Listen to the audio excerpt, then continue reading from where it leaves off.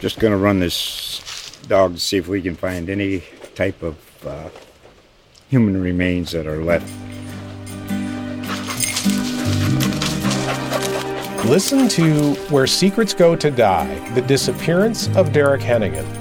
From the Detroit Free Press, a new podcast set in the woods of Michigan's Upper Peninsula. Available on Apple, Spotify, Freep.com, or wherever you get your podcasts.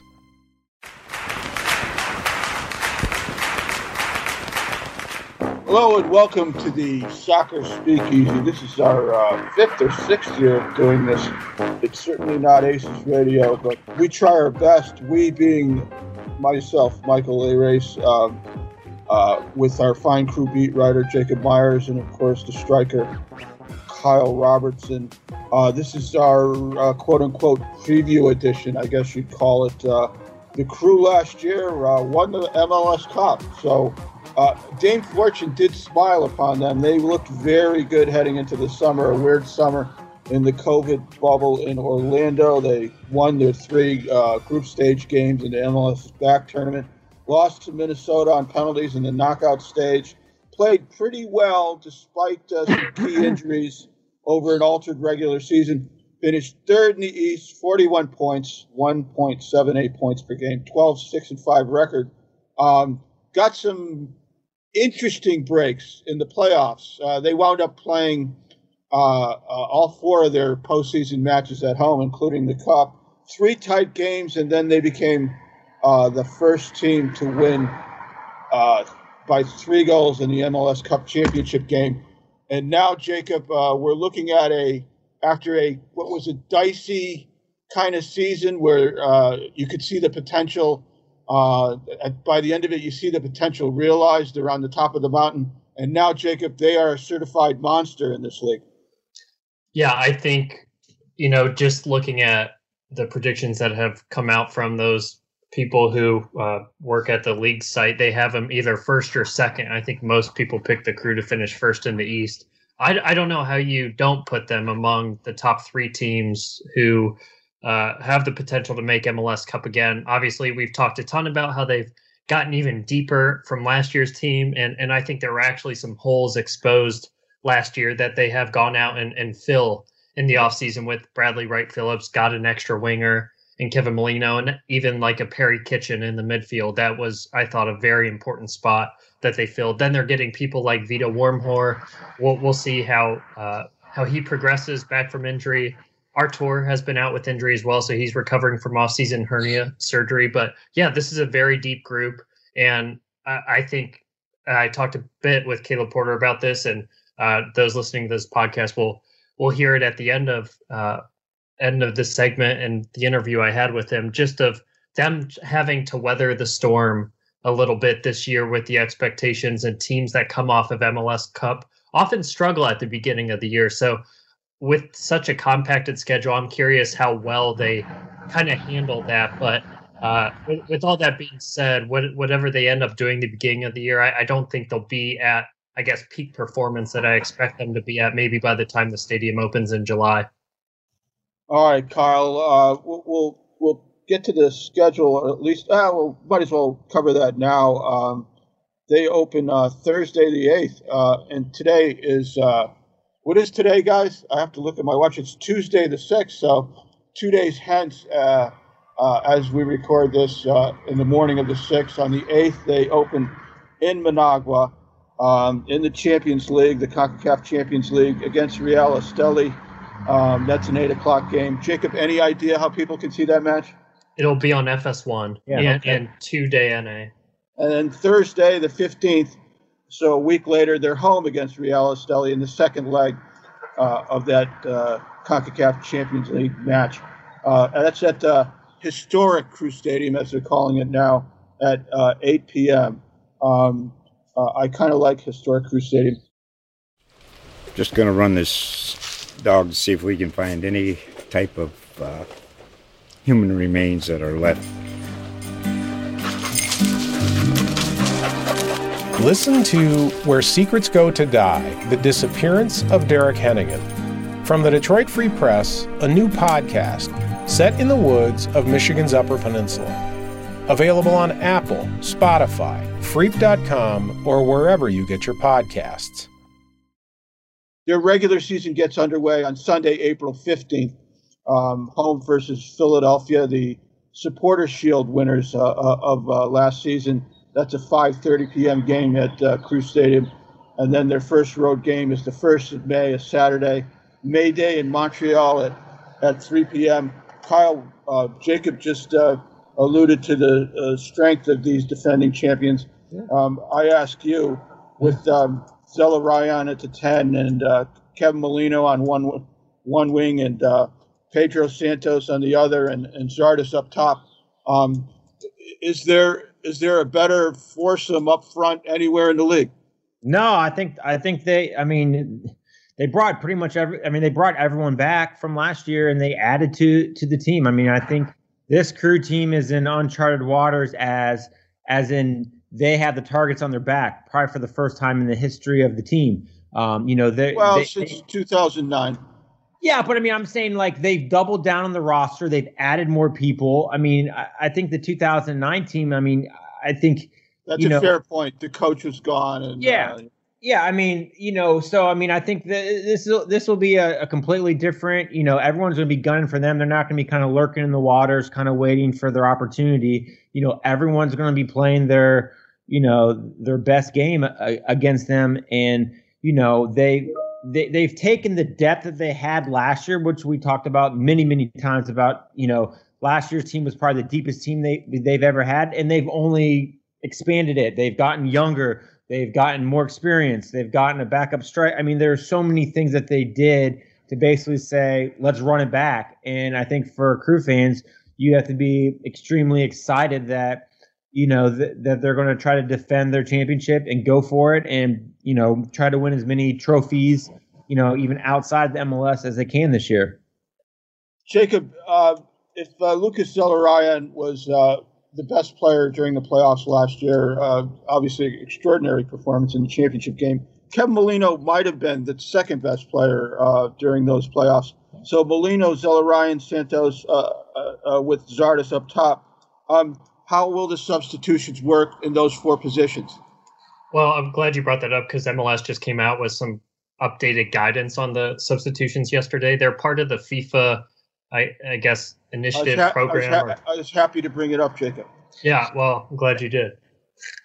The teams are allowed 2 additional substitutes for concussions now, so they can have, up to 7 substitutes now because they're extending that rule from the 2020 season of allowing 5 different substitutions in 3 windows, not including halftime. So I guess a good kind of progressive change for the league there, and just giving some incentive to taking players off if they have a head injury. But I think Porter can be very liberal with his substitutions, unlike he has been in the past. Like I had mentioned, just with Perry Kitchen in the midfield, for example, and I wrote about this for today.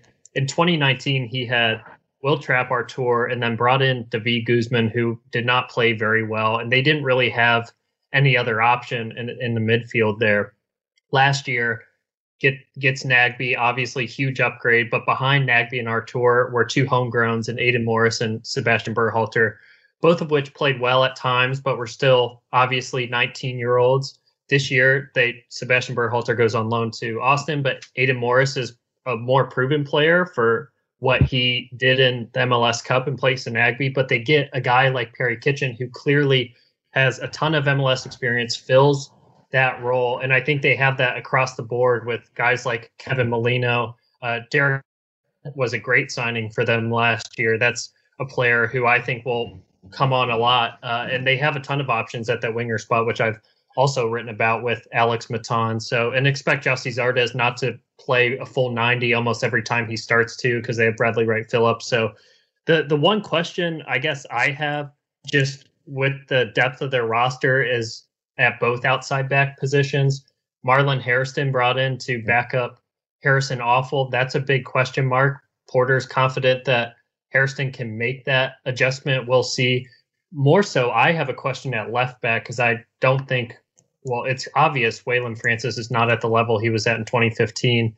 I think he's probably like a borderline MLS player at this point, and they just have those two guys at left back and Hairston and Awful at right back. So that I guess that's what you're kind of looking at, but there are a lot of options he has off the bench, proven options that I don't think he has had in his first 2 seasons in Columbus.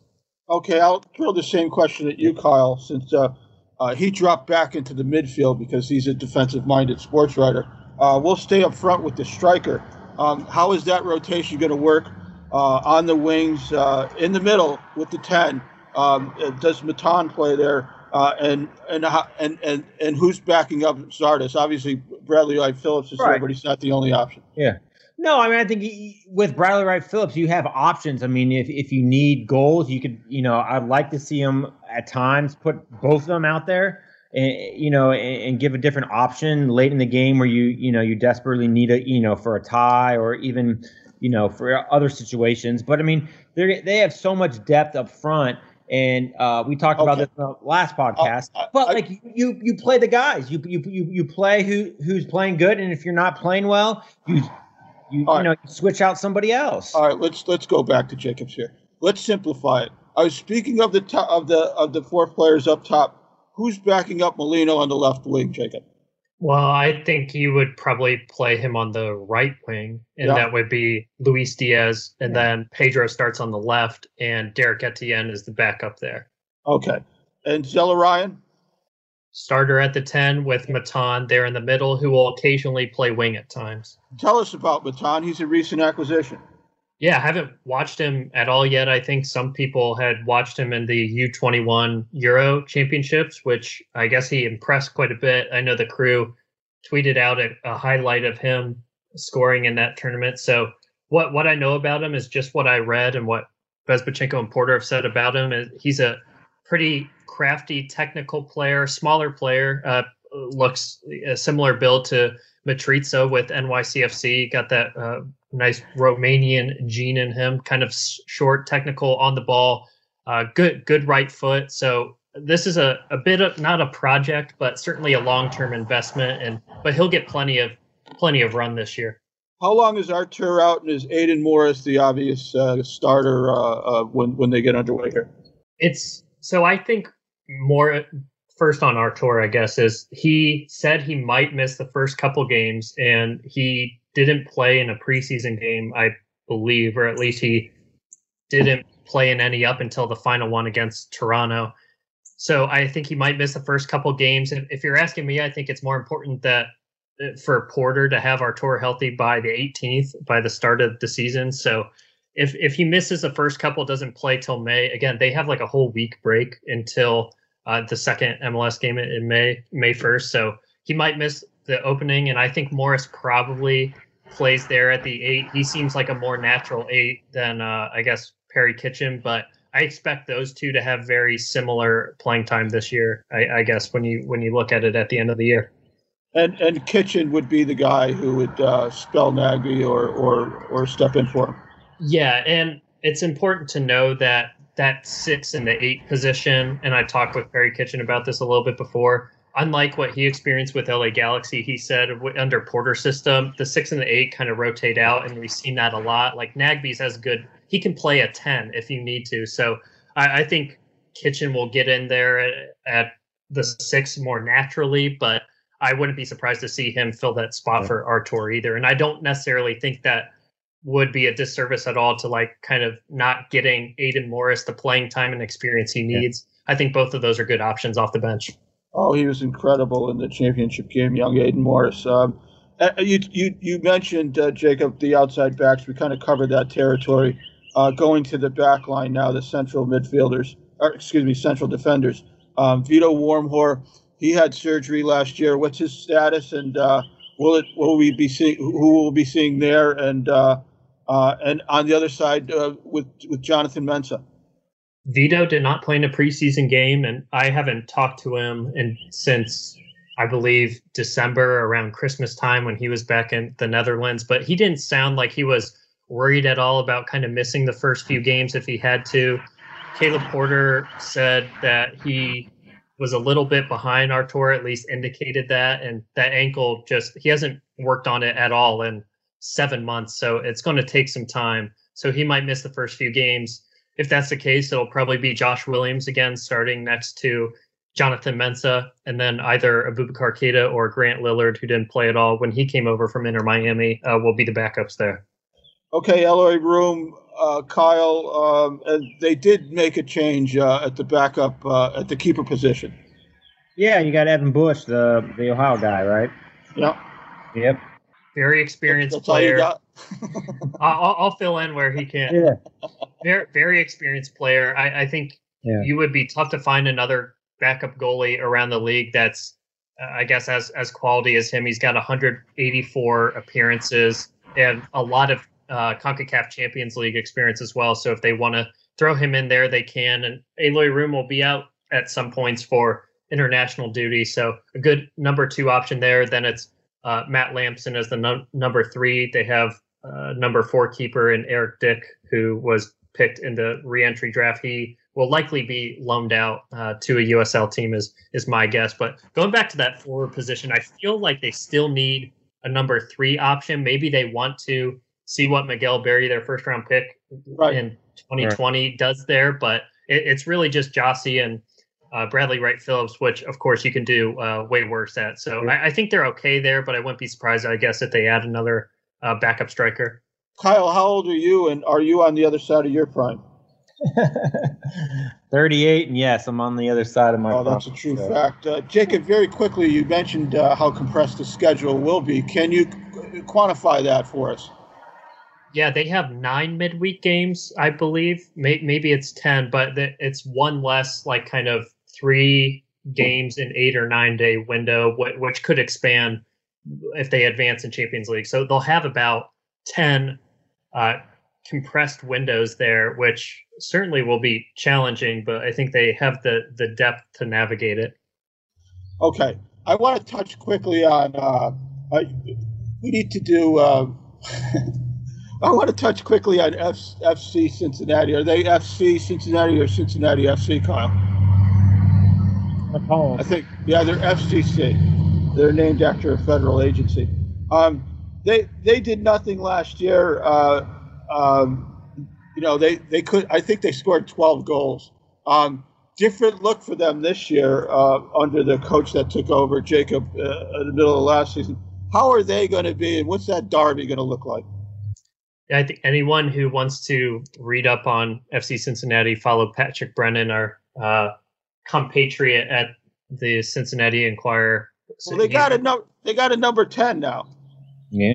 They went and acquired Lucho Acosta. Yep, and they have a number 9 in Brenner from Brazil, a young player who the Athletic did some good work on how the Cincinnati had this video when he signed with Cincinnati. It said like he basically chose FCC over PSG and some other clubs, and that wasn't really accurate. But I think he's and like Barca and stuff.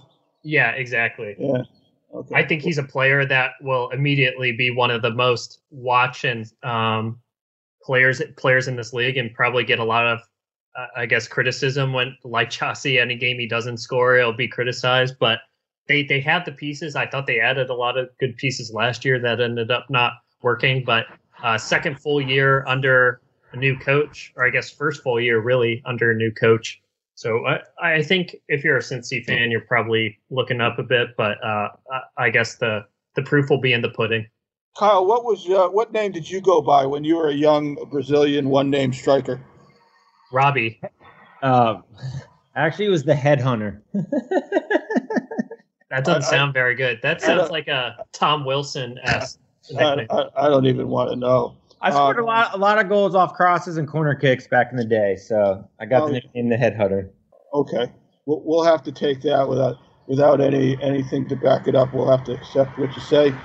Cincinnati has a new stadium opening this season, later season, West End Stadium. By all accounts, it looks lovely. Austin, too, has a new stadium open as they entered their first year in the league as an expansion team. They went out and got Alex Rings, kind of that kind of that Nashville pattern. Let's MLS settle, guys. Yeah. Let's settle things down with a competent midfielder with a lot of experience. And we'll see. They are well run. I mean, Claudio Reyna is their sporting director, and of course, old friend Josh Wolf is running the technical side of the operation. You know, as much as we want to hate him, it looks like the dopes at the top of that organization are staying out of the technical side. So we'll see how they do, and we'll see what their stadium looks like too. Now they are playing the Crew this year, Jacob. When is that, and where is that? Yeah, it's June 27th in Austin. Actually, 3 straight games because I'll be going to the Austin game. Get at Austin, then home the next weekend for New Crew Stadium, then Wednesday at West End Stadium. So 3 new stadiums in a row, kind of an exciting stretch of the schedule for me. I should stipulate I don't hate Austin, and Crew fans is they're I guess can certainly hate them, but I guess from conversations I've had with fans, it's all been about just the ownership. And actually, I talked to Caleb Porter about that rivalry, so listen to that answer. But it's so different than the FC Cincinnati rivalry, right? Because it's all about the ownership and not really about the team. You know, after what these fans went through, I'll let them hate anything they want about Austin, including the queso, right, Kyle? I agree. Yeah. You know, they're entitled. Or the color green. Well, anyway, Austin FC, are they FC? They are FC. They are? They're FC. All right. And they have the tree that they stole from Tifo at Crew Stadium as their logo now. So, you know, good on them. Gentlemen, and I'll throw this to Kyle first. And we touched on this at the top of the show. We have to wrap here in a couple minutes to fit the interview with Caleb Porter and with Jacob. But, you know, I think I want to know whether there's a chance they can become the first MLS team to win the CONCACAF Champions League, and what their chances are of repeating. It's difficult to repeat in this league. I think it's been about 10 years since the Galaxy repeated. So, Kyle, I'll throw that to you first.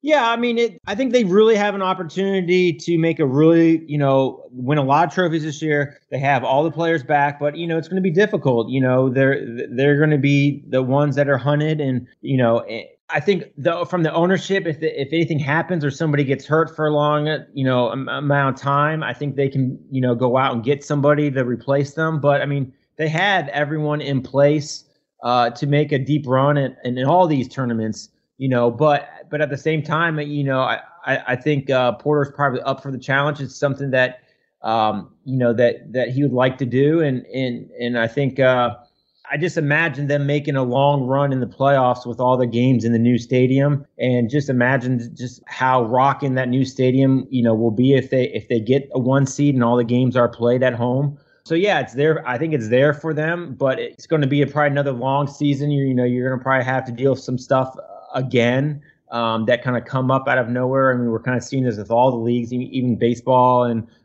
even hockey. So I mean, there's still that challenge out there dealing with COVID. So, and you just never know what's going to happen once the postseason starts. But I think they have a really good shot at winning multiple trophies this year.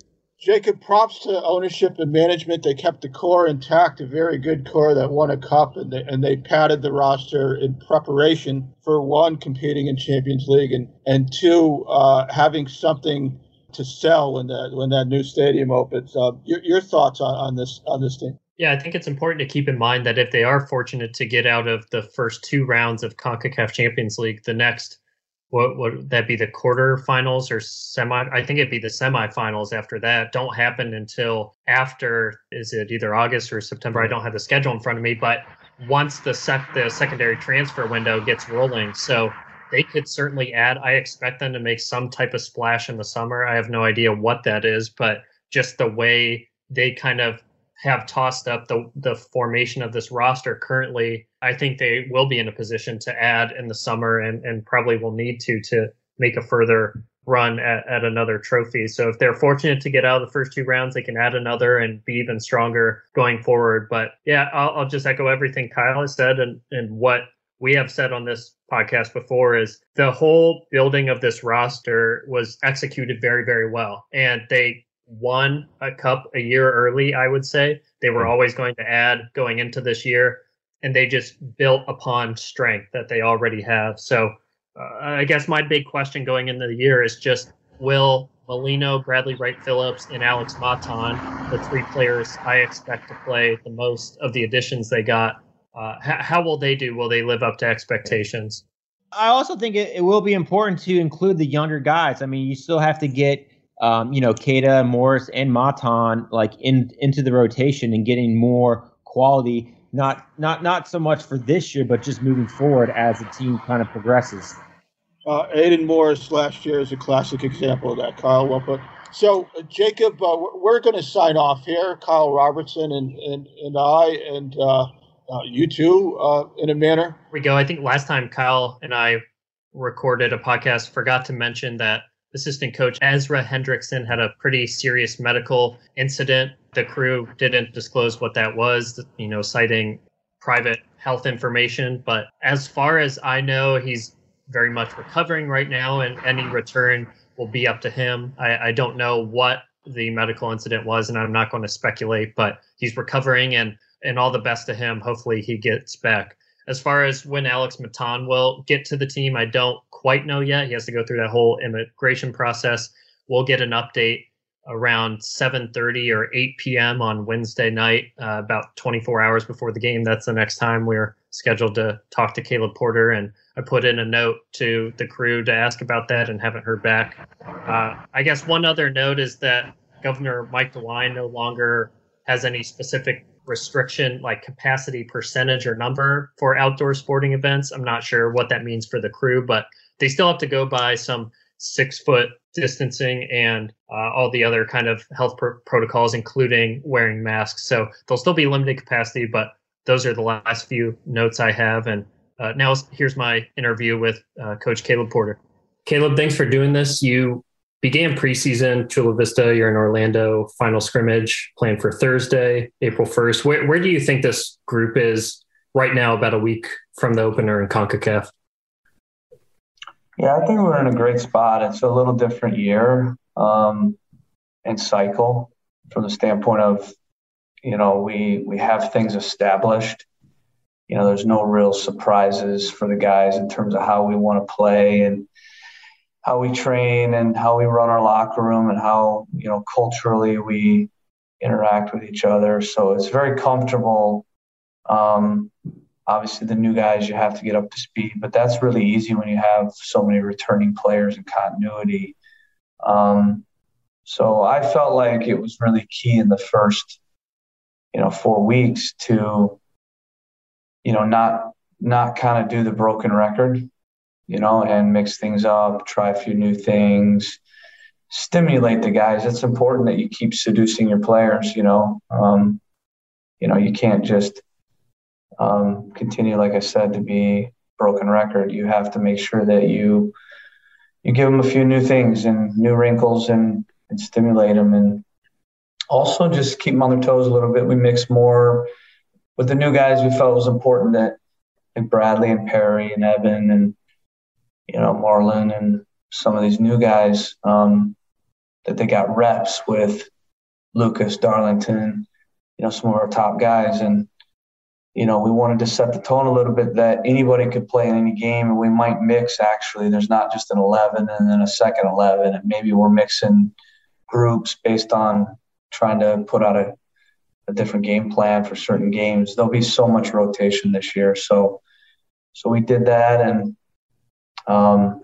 honestly, I thought we had some really good performances in the scrimmages. We didn't do as many scrimmages either. We did like one quick 130 and 45 in Chula Vista, and then, we've only had 2 since, and, we kind of a little bit downplayed the friendlies because ultimately we wanted our training and our inter-squad scrimmages and those type of things to be more highlighted. But these last 2 games, especially the last one against Toronto, is going to be key because that's a week out from, Real Esteli. And the nice thing, too, is, when you're starting the year regular season, a lot of times that first game, right, you got to be ready and you got to be, the perfect as best you can end product. Well, we have 2 Champions League games that, we feel like we should win. Obviously, in football, anything can happen. We have to obviously have a good performance, but those 2 extra games are almost like preseason games to help get us ready for the regular season. And it is important to do well in those games, but it's still number one goal is the MLS Cup, number one goal. But if we can get through the first round, play Monterrey, win the first regular season game, we got a bye week, we'd be very happy. But I think I was very patient with the group. I didn't really, I know when to push and tighten the screws, and I really haven't done that yet. So I'll probably tighten the screws a little bit for this last game. But I thought we had our hands around Orlando's throats in the last game, as dominant as any game we played that I've been a part of, actually. And that was really good to see that we could just flip a switch and dominate without a lot of key guys, really. We still have Artie not in. We still don't have Aloy, Luis Diaz gone, Milton, Vito. We're definitely missing some pieces that are key to us executing, which is another reason why, we've kind of slow played it a little bit more. But I'll probably have a better answer for you after the Toronto game. Tomorrow, I'm playing 5 academy kids, so it's going to be very much like a third string team, and going to be difficult, but it'll actually be really good for those guys, and it will be really good for some individuals to kind of continue to show us that they deserve a look with the top group. Yeah, I want to look back first on last season. It was February in Tucson when we sat down together, and I recall talking then about kind of just how important that year was to set up this year, moving into new stadium, all of that. Obviously, it went about as good as could be expected. I know you're looking ahead, but at what point in 2020 did you really feel like this team was ready to go on a run? I know there were some injuries late and you got guys back late. When did you really feel like things were beginning to click and something pretty significant might happen? We set the vision day one, and I set the vision to win MLS Cup day one because I felt like on paper we had a team that could do it. Obviously, I've done it before, so I know what it takes. And I felt like with the signings that we had and the way that we ended in 2019, that with Darlington and Lucas added into that group, that we'd have a very good chance. But I'd say probably at the end of preseason, that Houston game where we basically scored 4 goals in the first 20 minutes in preseason, I would say that cemented a little bit my feeling that this is going to be a very, very good season. And that never changed all year. I mean, we started obviously really well out of the gates. I think it was 6 or 7 games unbeaten. And the only dip that we had at all was when Darlington and Lucas were out. And so, those are kind of interesting situations because, no one's as close to the team as I am. And, it's a little bit like right now in preseason. Like I know our level. I know where we're going to be when we put it together and tighten the screws. And I'm not concerned at all, just like I wasn't in that period, because I knew actually in the right time that those guys would come back in about 3 or 4 games before the end of the season, and we would go into that kind of last gear, that final level that we needed to at the perfect time to peak and to go into the playoffs on an upswing. And that's exactly what happened. And winning the last 5 games, that's the way you want to script it. You want to have a little dip right before you go in. And same thing happened for me at Portland. So you kind of learn a little bit the rhythm of a season and when to whip the horse, so to speak. And, I've had championships and then usually kind of go a little bit like that. You start strong, you maybe have a little dip at the end, and then, you peak right at the right time, and then you go in with momentum. If you peak too early, you win 10 games at the end of the year, then now you got to win another 5, so 5, 6, 7 to go, that's when it's time, to go. And that worked out really well for us. But I never, ever doubted this team and our ability. And I think we showed every single game all year, except when we were missing guys, that we were one of the top teams in the league. And I think there's no one that can say we weren't the top team, because we beat the best team 3-0, the most dominant game, in many years in a final. And there's no way you can say we weren't the best team, because we showed that at the beginning of the year and we showed it at the end, and we beat the best team in the final. You said last season and even 2019 were the toughest years for you in coaching, and certainly to different extents. And I don't think that's hyperbole at all. I think you had mentioned to Grant Wall that you got emotional when you found out Darlington had tested positive. I just wanted to ask, what did you kind of learn about this group and yourself through all the challenges brought on from last season? I think I learned how much I love what I do. It really strips away, everything naked, to the point where you really think a lot about why you do what you do. And I think this last year, for a lot of people, I know for me personally, it gets you just thinking about, what you want out of life and what makes you happy in life. Because you start to question, okay, in COVID, life in general, and you start to go, well, man, I don't really want to do this anymore. I don't like it, and then you think about the opposite. Wow, I love this. This is what I love doing, whether it's hobbies or whether it's your job. So for me, there was a lot of introspection, again, just in moments of, like, I love the job, and I don't love it, for the winning or for the money. I love it because I like being around the guys and going in and having that camaraderie. And I think the isolation that we kind of had for several months brought that to life even more. That gives me every day, I think, a good feeling going in, seeing the guys, training them, pushing them, guiding them, loving them, leading them, hugging them, all that. That's what I love about the job. I don't do it for the money, the fame. I do it for the memories and the moments and the trophies together with those group of guys. And it kind of just, brought that to life more than ever. There are a lot of things I won't miss about this job when I'm done doing it. But the things that I love doing and I love about the job far outweigh, those things. And so I think in any job, right, there's things you like, things you don't, but you hope that the things you like outweigh the things you don't.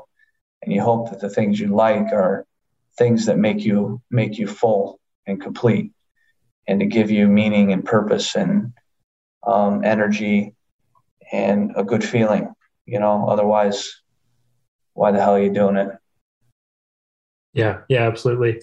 And looking at this year, in addition to you and Tim Bezbatchenko, there are a number of guys on this roster who know how tough the year after winning MLS Cup can be. And we've talked about this a little bit. I'm sure that'll be of great help. But going into this year, how are you balancing maybe relying on what made this team so successful last year, but also, like you had alluded to earlier, maybe adding a thing or two to make the team a little unpredictable at times? Yeah, I think there's a lot of challenges, following up a good year in anything, really. It's just a natural psychology to let your guard down. And when you push for something that you really want, then you get it.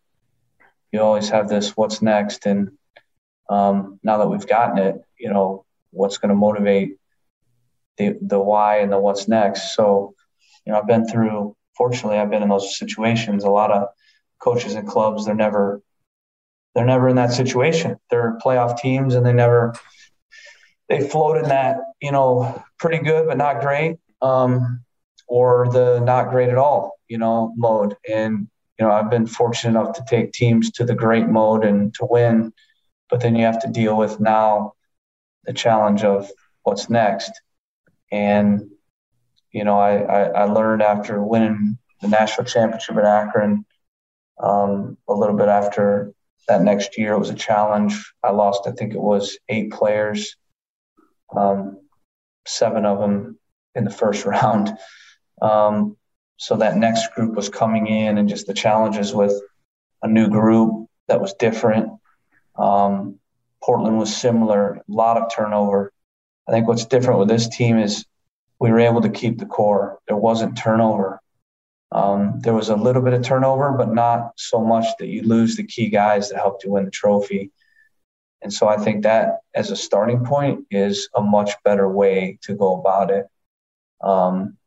Build from the core. Don't lose guys that helped you win a trophy, but then add in guys that are going to be hungry, going to compete, keep those guys sharp, challenge obviously their form, and bring energy and excitement into the locker room. So I think we've got the right balance. I think the challenge will be really the expectation. Every game is higher. Expectation from your supporters, expectation from you to the players to you, the front office to you, all of it. It's everybody's is won and wants to win again. And I think the moments that are low for some reason feel lower and more tense after a trophy. So, for me, my process is very steady. That and deal with me.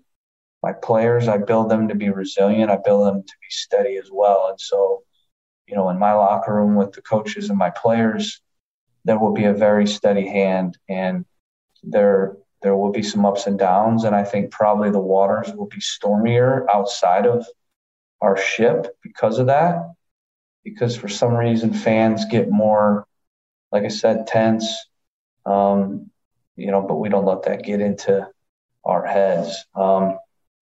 So there'll still be losses. I mean, you look at the teams that have won back-to-backs, like the most recent one, LA Galaxy, I think they barely got in the playoffs. They're like the 5th seed. When you look at Seattle going back-to-back finals, like they had really, really kind of up and down years, and they just kept, like I said, a steady hand. And that's this league. I think everybody all of a sudden thinks, the champion should just cruise to the next championship. And when you lose, your fans freak out, and think there's a problem, and at the end of the day, it's just like any other normal year. You're going to lose some games, and it's nothing different. So I need to, obviously just keep my head and know I've got a good team, and know that, again, it's going to be a journey, and know that, again, it's about peaking at the right time and, not getting too high or low. So, again, I think the older you get, the more experience you get, the more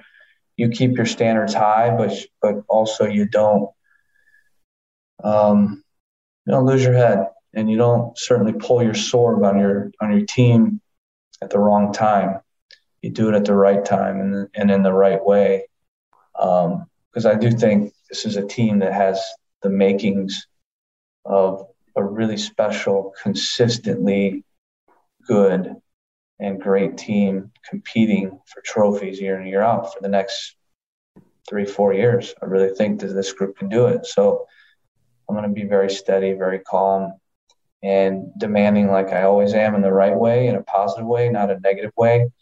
And when the waters are swirling and, the bullets are flying, I'll just continue to stay in my zone and my process and, not let it bother me. Well, and part of those expectations obviously are the milestone year of a new stadium, training facility. When you add in playing in Champions League, all the national exposure the team is going to get this season of games on national television, I think people like myself and other media members probably think about that more. But is it fair to say that this is kind of the moment or opportunity to make this club one of the tops in MLS that you envisioned when you took the job? Everything is kind of right there for you this season. Yeah, I think last year we showed on the pitch that we're the top club in MLS. And I think there's no one looking at our team and the players and even our game model, the way we play, our coaching staff. No one's looking at all those things and saying, yeah, this team's not worthy of being a contender. I think everybody knows that. That's why we got Bradley. That's why we got Molino. We're an experienced group. we're a talented group, and we all know what we're doing.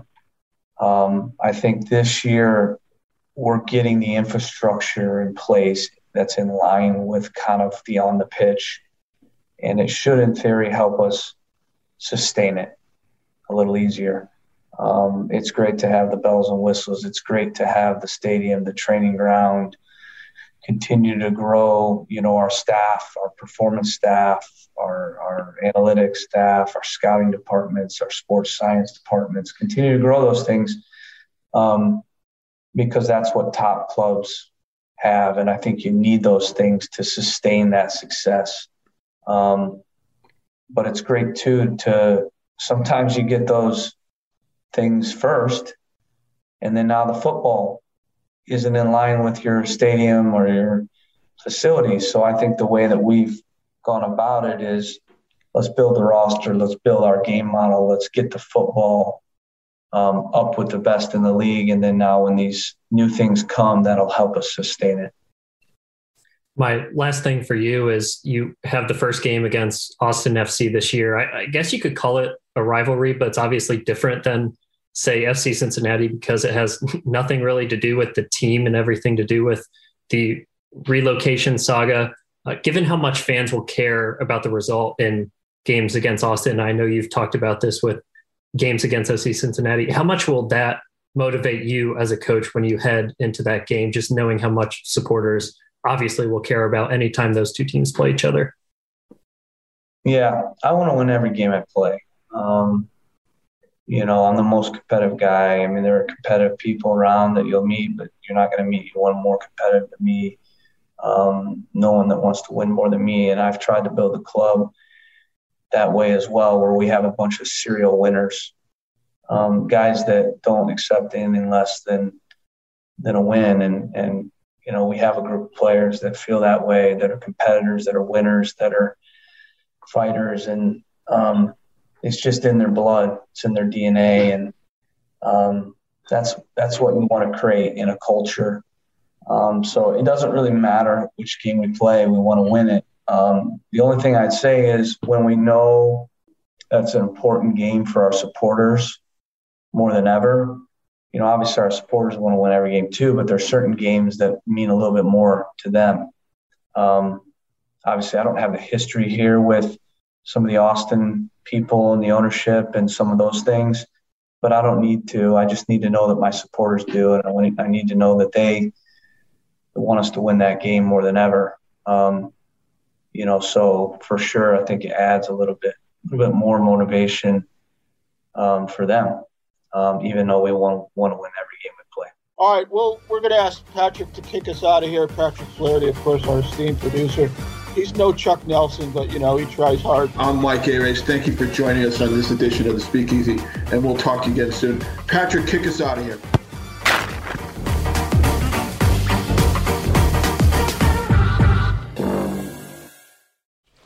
Just going to run this dog to see if we can find any type of human remains that are left. Listen to Where Secrets Go to Die, The Disappearance of Derek Hennigan. From the Detroit Free Press, a new podcast set in the woods of Michigan's Upper Peninsula. Available on Apple, Spotify, Freep.com, or wherever you get your podcasts.